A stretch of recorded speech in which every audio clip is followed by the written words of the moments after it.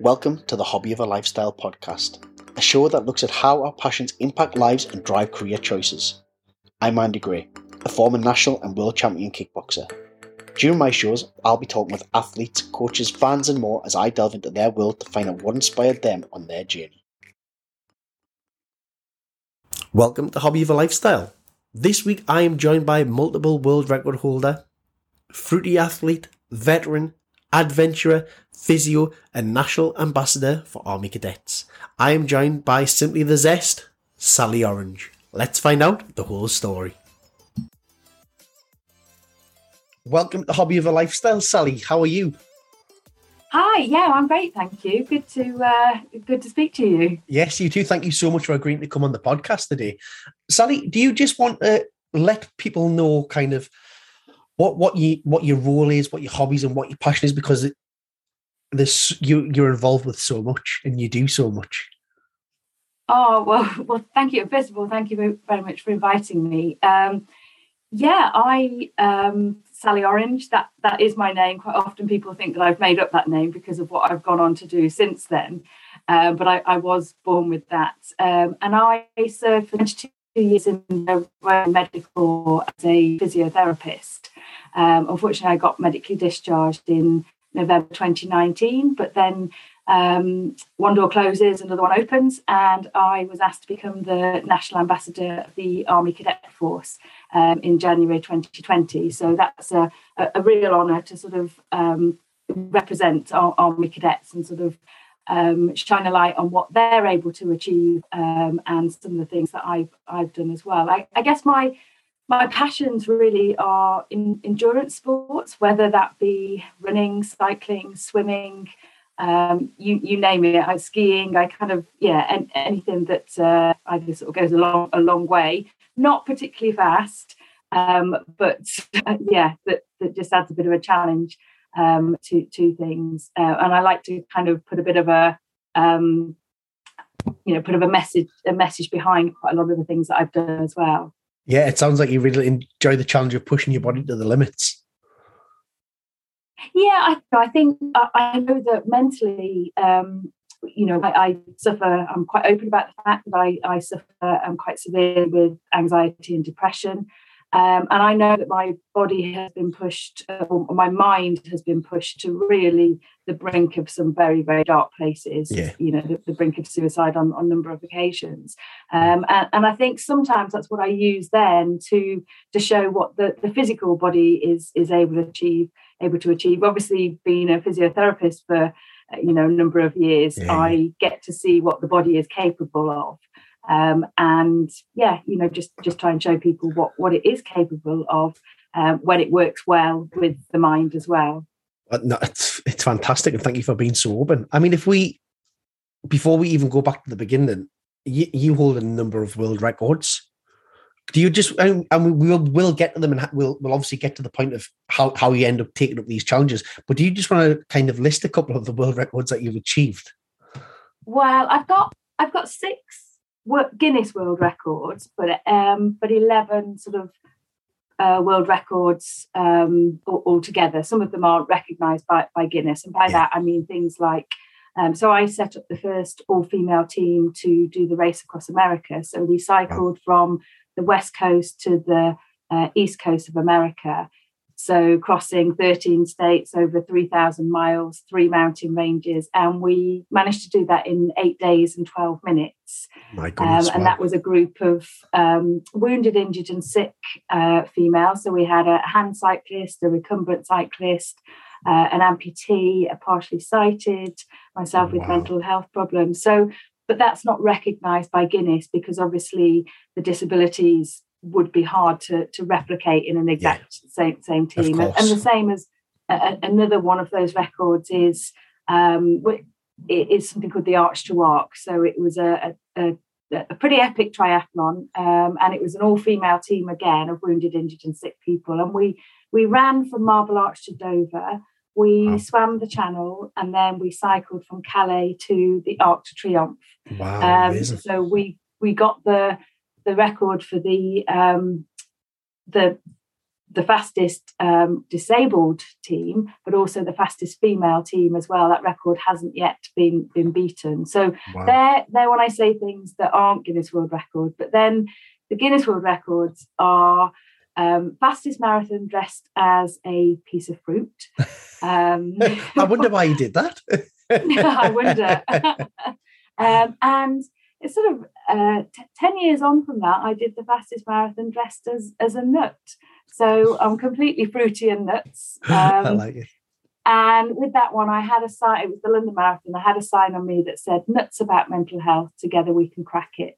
So for me, that was really getting the mental health message into the Guinness Book of Records. And also on the mental health theme, I was part of a team that did the world's deepest underground marathon. So on World Mental Health Day, I organised a marathon in a mine that was a mile underground and called it Beneath the Surface, because you never know what's going on beneath the surface. Yeah.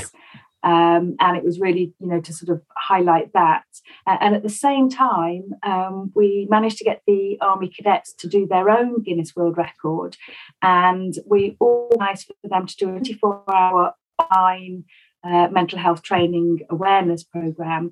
And they all came together and got themselves a Guinness World Record for the most online users to participate in a 24-hour mental health awareness programme. Wow. So, and is that something you kind of brought to the forefront once you became an ambassador for the cadets? It is, yeah. Because I am so passionate about, people being open, about their mental fitness. And for so many years, I struggled and I hid it, and I didn't want to tell anyone. There was so much shame and stigma attached to it. And I don't want young people to grow up in that way, because actually, if you think of my background, as I say, as a physio, if you have an ankle injury, you get help with it. And the quicker you get help, the quicker it gets better and probably doesn't become a long-term problem. Yeah. Whereas if you leave that ankle injury for a while, don't really get the rehab that you need, it probably always niggles away at you. And I think that's the same with mental health as well. So I want young people to know that if they do have, a problem, if there's something that's bothering them, if they talk about it, if they get help, it doesn't necessarily have to be something that impacts them for the rest of their life. So I'm really want to get that message over to young people. So that's why I do some of the things that I do. And even even dressing as a piece of fruit, the reason I do that, I've ran just over 70 marathons now. Wow. And mainly dressed as different pieces of fruit, because it makes people smile. It makes me smile. It's very hard not to smile when you're running dressed as a strawberry or a lemon or an orange. But also people come up to me and they smile and they say, why the lemon, the orange? And I explain that I'm raising awareness of mental health. And so many times people have said to me, I have a problem, or I know someone who has a problem. And it really subtly starts that conversation. I haven't got something on me that says, come and talk to me about mental health, because that would put people off. Yeah, of course. I think. Whereas doing it this way, if they don't want to talk about it, then they just go back to talking about the costume. But as I say, it's opened up many a conversation. And I think that's one of the beauties of running or cycling, is because you're not looking at the eyes of somebody else, you're not sitting opposite them. People tell you so much more than if you were looking at them. Yeah. So I've had, dressed as pieces of fruit, I've spoke about suicide so many times. And I don't know if it just lightens the conversation. Yeah, I can totally understand that. There's a lady that I know here in the area I live in. She set up a charity called Red Balloons, and that is all around kind of walking and talking, running and ranting. It's all around mental health. And I think because it's not such the taboo subject it used to be now, people are a lot more open to talk. But again, giving them that setting where they can be comfortable, and if they're just if they're doing exercise whilst talking about it, it's easier than just being sat in a room and maybe it's an uncomfortable setting for them. And that's twofold as well. That's because people are exercising at the same time as talking. So there's a bit of distraction there in different ways. So when you're talking, you don't always focus on the pain that you're perhaps feeling of the actual event that you're doing or the exercise that you're doing. Yeah, so no, it's amazing. It's sort of, absolutely. Okay, well, let's go all the way back to childhood then. And let's find out the journey of what led you to where you are now. So kind of, where did you grow up and what were you into as a kid? Yeah, so I grew up in Stafford, one of 4 children, not from a particularly wealthy family. My dad was actually from Grimethorpe in Yorkshire. Right. So he was one of 11, wow. And so there was lots of little oranges running around there.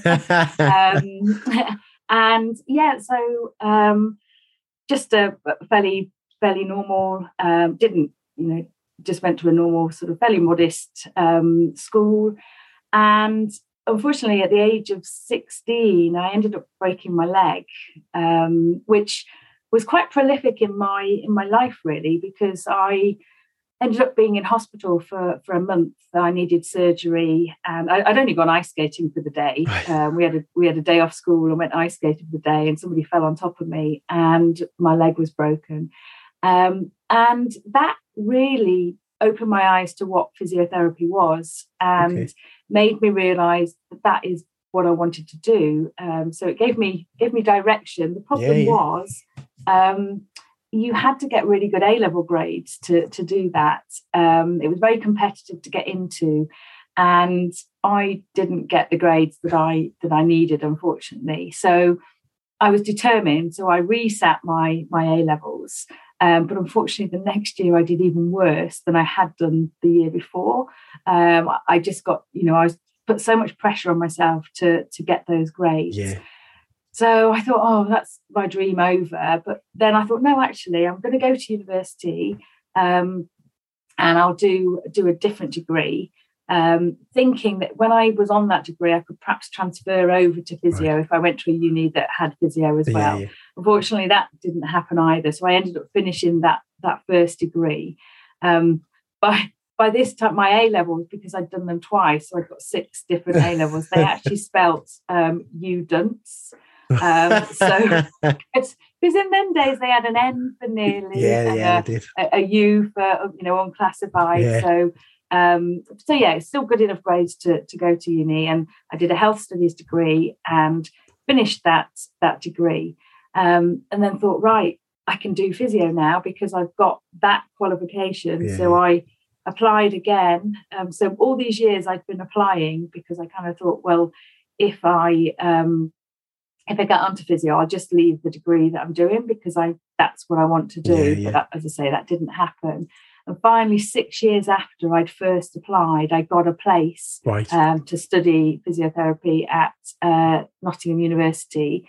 So that was another 3 years of training. So although I'd first applied in 1991, in 2000, I finally qualified as a physiotherapist. So it was quite a journey. I was just going to say, it's quite the journey in itself, but it just kind of shows your mindset and the determination that you have. If you've got a goal, then you're going to achieve that.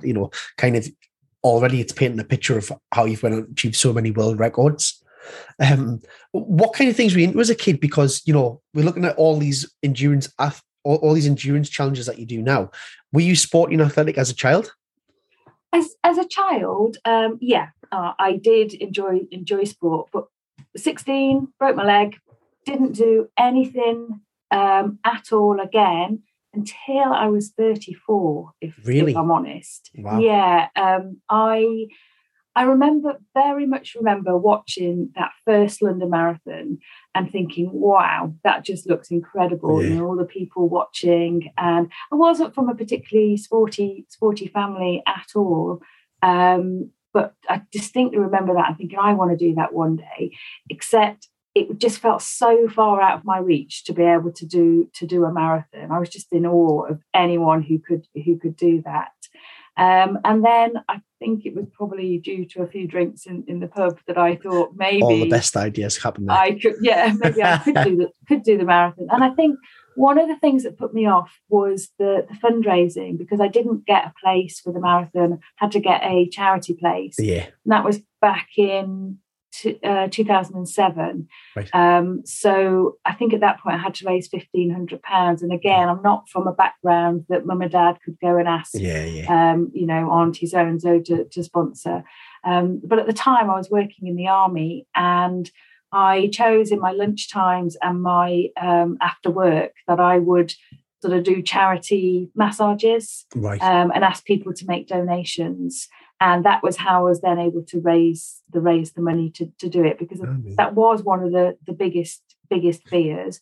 But once that was done, I then had to actually run the marathon, and I'd never done that distance before. And actually, I decided to do it as a superhero. So I dressed as Supergirl, and did manage to get the Guinness World Record for the fastest marathon dressed as a superhero.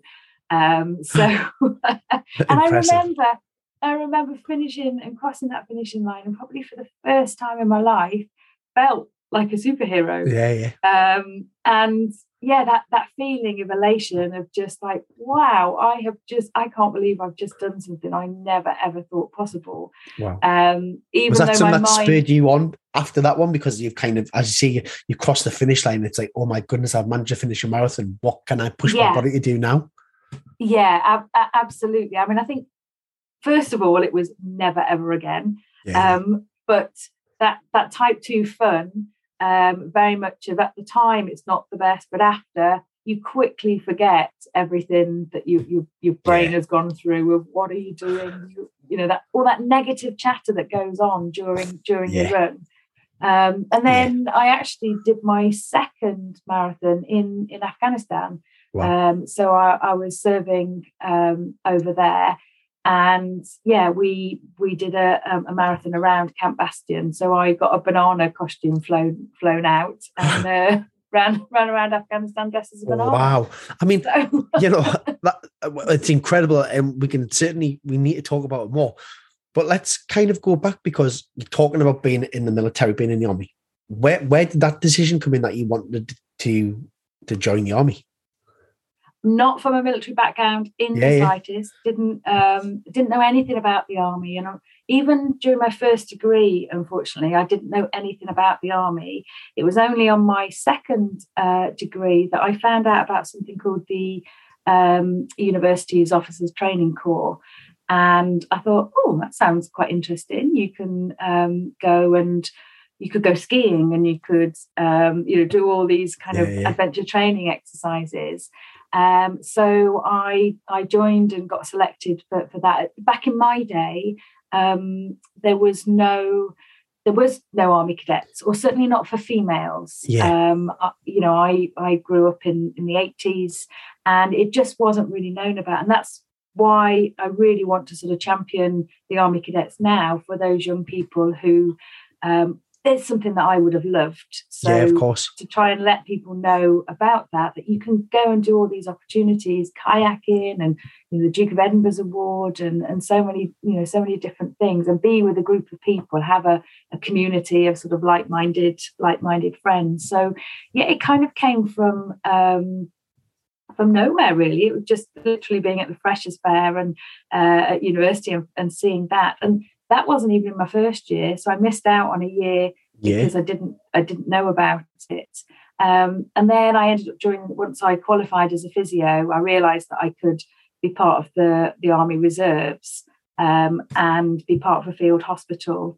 So I didn't go full time initially. I just did it sort of weekends, and then ended up going full time and did sort of 7 years full time, but then back to sort of doing it as reserves as well. So wow. I think it was just the opportunities of being able to do all of those things and just be with other people who'd got a similar mindset, I guess. Wow.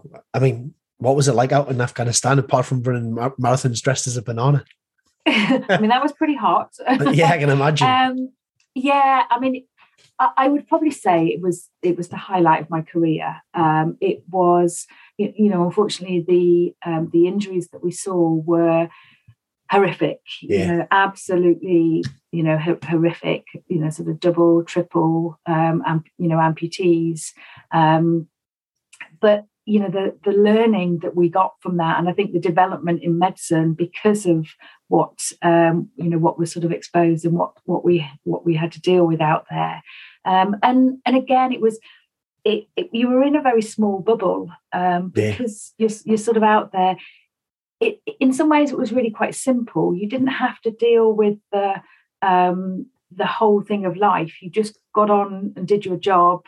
You were with people all the time, and that was something for me that I knew when I got back that I would struggle with, because I was literally working, eating, sleeping, with in a room with people being there all the time. And so I knew that I'd suffer when I got back. But what I actually chose to do with my time off when I got back, because you do have some time off when you get back, so I chose to go and volunteer in India with a charity called Rally International, and I actually went to build toilets. We lived in a tea plantation, and went to build toilets so that I could be around people, because I knew that I would struggle going from being with people to being on my own, essentially. So when was it in your journey then? Because you're obviously a massive advocate for mental health, and you talk very passionately about it. At what point in your life do you think that you realized, or maybe looking back, when your mental health really started to give you problems, anxiety? Was it because you talked there about you knew when you come home you were going to struggle to be by yourself, you need to be around people?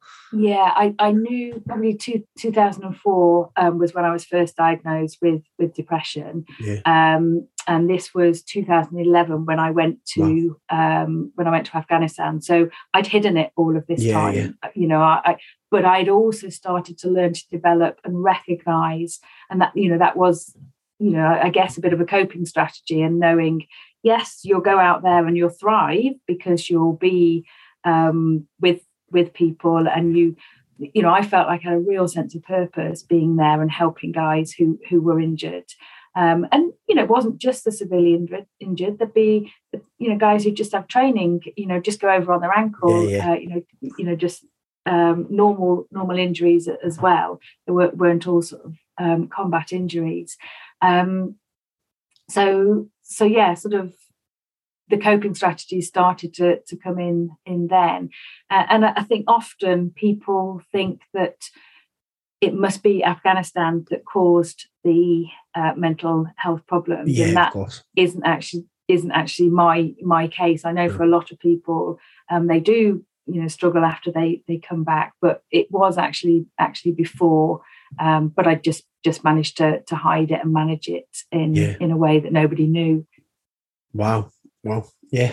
So you've come back from Afghanistan, and what kind of things were you doing to put these processes in place? Because you talked about, you already knew when you came back you were going to struggle to kind of almost be by yourself. You like the environment, being surrounded by people. Is that just because it takes your mind off?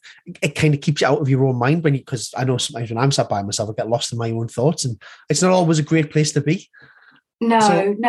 And I think that's very much the case. But also sometimes now I use that time on my own to really think about things. So if I do go for a run, I might almost dedicate it to going, right, this is the time you're going to work through this, or you're going to think about this. Other times it's complete distraction, maybe just putting on a podcast, and sort of losing myself that way. But sometimes I use that as a time to go, right, you've got a good couple of hours on your own now. And for me that was therapy in itself almost, because I didn't like being on my own. I would use that as, okay, you're going to be on your own, but you're going to be doing something. So again, it was a slight distraction from the fact that I was on my own, if that makes sense. Yeah, of course. No, I get that. So Afghanistan, you've dressed as a banana, you've run a marathon in the sweltering heat. I mean, first of all, why and how did that come about? And then after that, what was the next kind of challenge that you took on? How did that come about? Do you mean the marathon in Afghanistan? Yeah, I mean, was it just something that you organised as the military, or was it an event? Yeah, no, it was just a military, just on a Sunday. We didn't actually get days off, but yeah, we just had a Sunday morning where we thought, right, we'll go and do this, raise money for charity. And I was back in the afternoon treating patients actually. For heat exhaustion, who just finished the marathon. Yeah. We had quite a few patients after that, actually. I can imagine. Yeah. And yeah, I mean, that was only my second marathon. And I think I've always loved travel.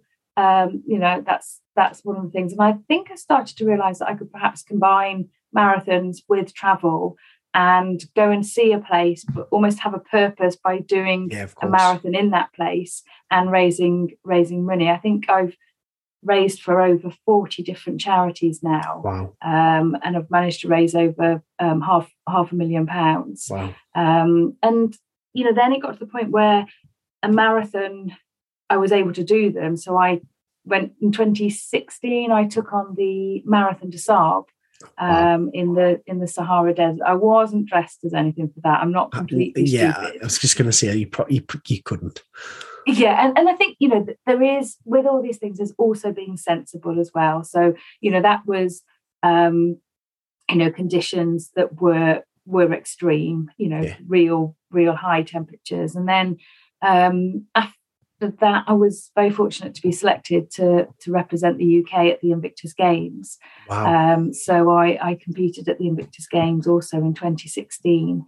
And then that was after when I started to realise maybe rather than just helping myself, there could be other people that I could, bring along on the journey as well and get them into having that discipline of needing to train for something and a focus, which is where I started setting up a couple of, different teams to do that. And they don't always have to be big things. So one of the things that I did during the pandemic, I did a couple of things actually, but one of them, I did a marathon in the London Eye to signify the highs and lows or the ups and downs that the pandemic had on the nation's mental health. So I was isolated in a bubble and the wheel was moving forward and just sort of signifying that we were all in it together. I could only see anybody else through a screen. So that was one of the things I did during the pandemic. But also I went back to the NHS and worked at the Nightingale Hospital. And while I was there, Captain Sir Tom Moore, he passed away, not at the Nightingale Hospital, but during that time. So I chose to do 100 miles or 100 laps of the Nightingale Hospital and dedicate every mile to a member of the armed forces and a member of the NHS. So actually all I was doing was a mile a day. Yeah. But with that, I wanted to get people from the hospital to come and join me and make them realise that a mile is achievable. Yeah. So, people would say, I can't run a mile. I'd say, well, it doesn't matter, come and walk. Yeah, walk it. And walk it. And we'd do a mile and they'd be like, is that it? And I'd say, yeah, you've just done a mile. So at the moment, I've got a challenge that I've given myself that I'm doing 7K a day for 70 days for the Queen's Platinum Jubilee to honour every year that she has, that she's reigned. So, just either walking, running, cycling, skiing. I rode 7K the other day actually. But again, just when people say, "Oh, I can't do that," well, just come on a walk with me. It's about just over 4 miles. Yeah. It's not that far when you start breaking it down, is it? No. And if you can ride it, if you can walk it, you probably do it in a day anyway. Absolutely, and that's the big message: is that breaking it down. So what I'm going to do with these 7Ks is at the end of August, I'm actually going to do 7 times 7K in a day and do that for 7 days. So I'm going to do an ultra marathon a day for 70 days. And I'm going to do it on a running track and I'm actually going to call it going around the bend, because when you have a mental illness, you quite often feel that you're going around in circles. But the message being that if you break it down into small chunks, then hopefully it will be achievable. So I'll do 7K, then I'll have a rest, and then I'll do another 7K. And I can do that over, quite a long time. So that's where that's going. And then following on from that, I'm going to be doing 7 marathons on 7 continents in 7 days in October. Oh my goodness, that is absolutely incredible. How, is that something that you've been asked to do as a sponsorship thing? Is it something that you've just chosen to do off your own back? Because you look at that and you think that the price attached to that is going to be astronomical. Yeah. Because I looked at the Arctic Marathon and I think it was like some about £13,000, if not more, just to run an Arctic Marathon. I was thinking, how can it cost so much to run a marathon? You literally run a lap. And I was like, oh my goodness, the price, it puts it, the reason not so many people have done it is because it's just so unaffordable. Yeah, but I think it's almost going back to that message that if you really want to do something, you'll find a way. So I have been very fortunate that I went to Antarctica and did the Antarctica Marathon. And actually next week I was due to be going to the North Pole. But unfortunately, it's been cancelled. And I have had to work really hard to go to people. Some of it I've self-funded, and that's my choice. Definitely. So I've made different sacrifices there to be able to sort of fund some of the things. But then I have sort of gone out to sponsors and sort of said, is there any chance that you would support me? But with this one, I'm actually working on a big campaign with the Army Cadets because I do want so many more people to know about it, that I want to use it as an awareness, not just for young people. That's for adults as well, because adults can join as a volunteer. And I think as somebody who has volunteered for over 30 years of their life, for me, volunteering is just such a big part of me. And if I can share that with other people and the benefits that it's given me, then why not share it and let other people know that they too could do that. 100. It's absolutely amazing. I'm talking about the price to get there, but I'm highlighting that not as a negative. The fact that you're going to do that, I think, is a huge positive. It shows the sacrifices that you're making and almost the brand that you've created. And the fact that people want to invest in you to bring you to do these so that you can then raise more awareness, I think it's absolutely fantastic. And it really does show people that if you're willing to work hard and sacrifice, and yes, sometimes it might cost you your own money, but is it a cost or is it an investment? I personally look at it as an investment for the life experience that you get as well, and the awareness that you raise. I think it's absolutely amazing.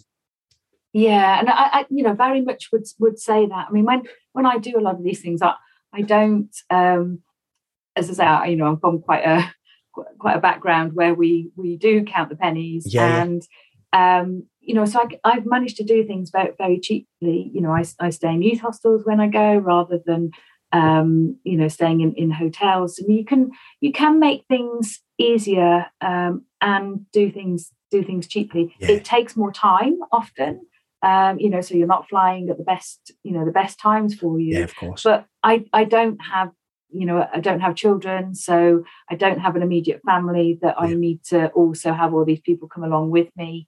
And I'm not neglecting anybody if I go away for all of these times. But as you say, even that's a sacrifice, because I would have loved a family. And I haven't got that. Sometimes it's just looking at what cards you've been dealt and making the best of those situations. So I think other people are very privileged in that they have a family and children, and they get enjoyment from that. And that's something that I don't have. And I think that quite often gets forgotten, that, yes, I'm very lucky to be able to do these things, which I very much am. But there are, there's gratitude for other people in different ways. There's certainly sacrifices that have been made, which allows you these privileges, and it's that way in action, isn't it? Yeah. And I suppose you could look at it and say, although you don't have children, what you actually do for the next generations are commendable. It's absolutely phenomenal. The fact that someone who still does all of this to raise awareness of all the different things that are going on. It will raise awareness of mental health, make people understand that it's okay to talk about this, and also be an ambassador for the Army Cadets, which is helping young people just to become better human beings as they grow and giving them more opportunity, so I think it's amazing what you do.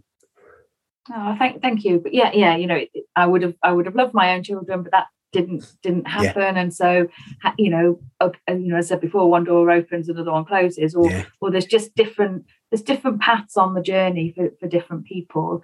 And it's, you know, always remembering that. And I think especially with things like social media, where people can be very, very unpleasant. I unfortunately have experienced some very unpleasant things.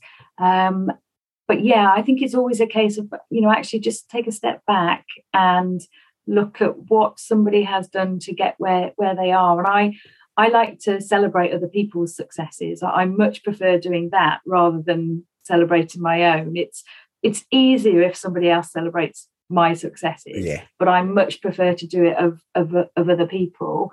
And yeah, you know, I think it's always worth having that vision of just what have other people gone through, or why are they doing it. There's often a reason why they're doing things, and just being a bit more compassionate about as to why people are doing things. Really, I think it would be a nicer world if people did that. 100%. So you've got some absolutely huge challenges lined up. Are you one of those people who's just constantly thinking, what's my next challenge going to be? Not consciously. Just when you're running. Things do just come up. And you know, again, the North Pole Marathon that has been cancelled this year, but I'm actually still going to go to Svalbard, which is where we were going to then get to the North Pole, and I'm skiing coast to coast across there. So, you know, that didn't quite turn out as it should be this year, but why not give it a go and you know, pull all my kit and, you know, my pulk and everything behind me, and just put myself to a different challenge. It's amazing. I'm sat here listening to some of the stuff that you've done, some of the stuff you want to do, and I've been really, really fortunate with the podcast. I've spoke to some just phenomenal people, and people like yourself who just go and do lots of crazy challenges. And I'm just thinking, if I could team you guys all up together, what would you come up with? I know we obviously got a mutual friend on Instagram in Rob Pope. He's done the marathon in the Sahara, and then obviously he created the Forrest Gump run. I'm thinking of people like Josh Stinton, who is in Norway, who's going to run the marathon in a blimp. Oh, right. Yeah, and then Justin True, who's going to do the world's largest triathlon. So he's going to swim from the Bahamas over to Miami. He's going to cycle from Miami over to California. Then he's going to do a 600-mile run. And I'm just he going to do it as a piece of fruit, though? That's what I want to know. He'd probably be eating fruit as he does it. He might sink if he swims that far as a piece of fruit. And then, you know, I just think about some of the amazing people, and I just think if you guys were in a room together, what on earth would you come up with? It would be incredible. I've done that with you know, I was very lucky last year. I ran the length of Iceland, dressed as a pea pod on that one. But it's very lucky. Sean Conway was on that, so he was you know, doing that. And then I have teamed up with some veteran. In fact, next month we're rowing the channel. And then I'm teamed up with a group of really inspiring veterans for next year, who we're going to be swimming the channel. But one of those had a really severe stroke at the age of 40, with Special Forces, Lieutenant Colonel, and, you know, his speech is affected, his right-hand side is affected. Another one of those is an amputee. It was a Marine who was an amputee, you know, each who have their own individual stories. So we are coming together to kind of show that through adversity, you still can go on to achieve, you know, certain things, and hopefully make other people, if they haven't got the huge adversity, we all have some kind of adversity in life, because that is life. It's challenging. It's not easy. And, you know, if people who have, you know, lost limbs, or been affected maybe by things can go on achieve. Hopefully, as you say, then it doesn't have. I think what I always try and get across is the message that, you know, it's great, all of these massive wacky, and it's great that some people are doing that, but not everybody can do that through circumstances, through, you know, physicality, but it's what everybody's individual little Everest is. And for some people that'll be a 5K, that'll be, you know, a 10K run, and that's absolutely fine. It's not wanting to put people on a pedestal and go, well, they are just amazing because of what they do. Everybody is amazing, and everybody has an amazing story. And it's just letting people recognize that in their own little world, just can they be the best that they can be, I think is what I like to do. 100% agree. 100%, you know, just somebody doing a 1 mile run could just be, as you say, that could be their goal. I would hate to, you know, to somebody, having been somebody who felt for so many years that I wasn't good enough, and, you know, still that little niggle comes back, because if you're comparing yourself to people, that's the biggest problem. So just compare yourself to yourself. What did you do previously, and what can you do? And sometimes that changes. You know, I know so many people who've had, you know, an injury that changes what they did before. And so they look at a different, maybe hobby or, you know, career that perhaps might not be physical. I know some people who've then gone to art, and they've changed, or they've had a brain injury and they're not able to do the triathlons that they used to be, but they've gone, oh my goodness, art, I'm incredible at art or poetry. And so, you know, it's just recognizing people's best bits of them, really, I think is what I'd say. When you do the team events, are you very conscious that because every single team event that you've mentioned there, you have a diverse range of people that are coming involved, whether it be kind of mental health issues, whether it be physical issues, whether it be disabilities. Are you very conscious that when you plan these team events or you discuss with other people, that you have kind of everybody involved with that to demonstrate that regardless of what you're going through or what you've been through, there is kind of light at the end of the tunnel, and you are able to push yourself and you are able to do something to raise that message? Yeah, I think some of the you know, showing the diversity of people still coming together. In fact, just the other week the other day when I was doing some rowing training, they said, "Oh, you're such a diverse group. Usually, we're used to coaching people who are all the same, so they would make a very good team to win." You know, if they're all the same with rowing, if they were all the same height, if they were all the same, you know, stroke length or that kind of thing. Whereas, you know, the Cox was there saying, "Oh, you're all different," and so that means that you don't all fit together naturally. But again, I think when in life are we surrounded by people who are all the same? There's often somebody who is a bit different. And that's the great thing about us being completely unique, is that we are all different. So it's just showing that as a team we have strengths and weaknesses, and if you use the strengths, you'll achieve together. Whereas, you can't do anything on your own with some of it, or they would be very, very difficult on their own. And I don't think. I personally wouldn't have the same sense of achievement doing something on my own than I do with the team, because I like sharing the journey and sharing the memories. You've then got people to go, but I haven't got a very good memory, so I forget a lot of things. But I can be back with other people and they'll remind me. So again, you know, there's pros and cons. Even though I do things on my own, I do like doing them with teams as well.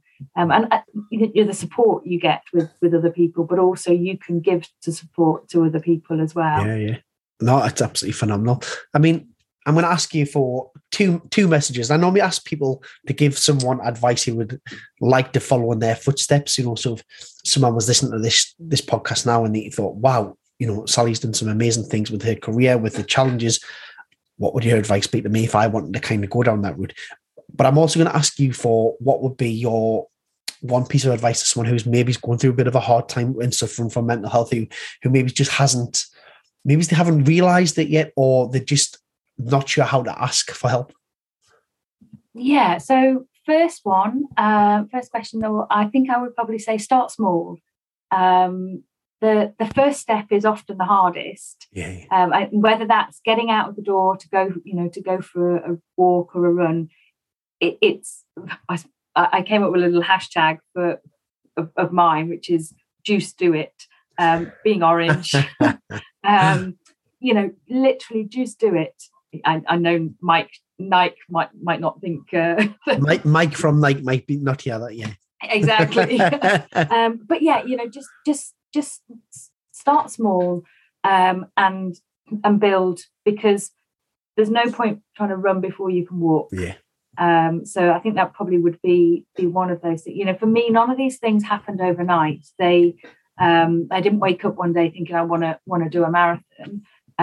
You build up and you start with maybe a 5K or a 10K. So it's that small chunks and looking at that. And then for people who are maybe struggling and not realizing, and often it's other people that will point that out to people. You might not recognize it in yourself, and it's like a cold. I really hope that we get to the point where mental health is talked as easily as a common cold, that we all get them. We all feel pretty rubbish with them. Sometimes it develops into a bit more. We need to take a day off work, or we need to take 2 days off work. We get better, and then we go back again, and get on with life. And I think it is a case of being kind to yourself and going, I'm really struggling at the moment. What do I need to do to make things easier? Do I need to ask for help from somebody else? And that doesn't have to be therapy kind of help. It could be just saying, could you help look after the kids? Could you help with, the shopping, or just something to make, maybe a little bit more time for an individual, because quite often these people are giving and giving and giving to others. And we do have to look after ourselves first, because you can't look after anyone else if you're not fit yourself. So it's that old adage of being on the aeroplane and putting your oxygen mask on first, so that you can then look after others. And also, I think I realised over time that I like helping other people. So by asking someone for help, you're actually offering the opportunity to make somebody else feel better. Yeah, it's a really good way of looking at it, yeah. So, if someone said to me that they weren't feeling great, the first thing I would do is, what can I do for you? Because I would want to help. So we have this kind of clash between not wanting to ask for help, yet people really like to help. Look at Ukraine. We've said we want to help people. We feel helpless if we can't do anything, and that internalizes, and we don't feel great about ourselves. So, it's just wrong that we feel that we can't ask for for help. No. So sometimes it's just reframing it and changing the way that you're looking at it and saying, well, actually, I'm just giving somebody else the opportunity to feel good I really like by being helped. Change the narrative, isn't it? I like it. Yeah, I like it. That's excellent. Sally, thank you so much for coming on Hobby of a Lifestyle today. I've really enjoyed learning about your journey. Oh, thank you very much for having me. Yeah, thank you. It's been great to chat to you. That's been fantastic. Thank you so much.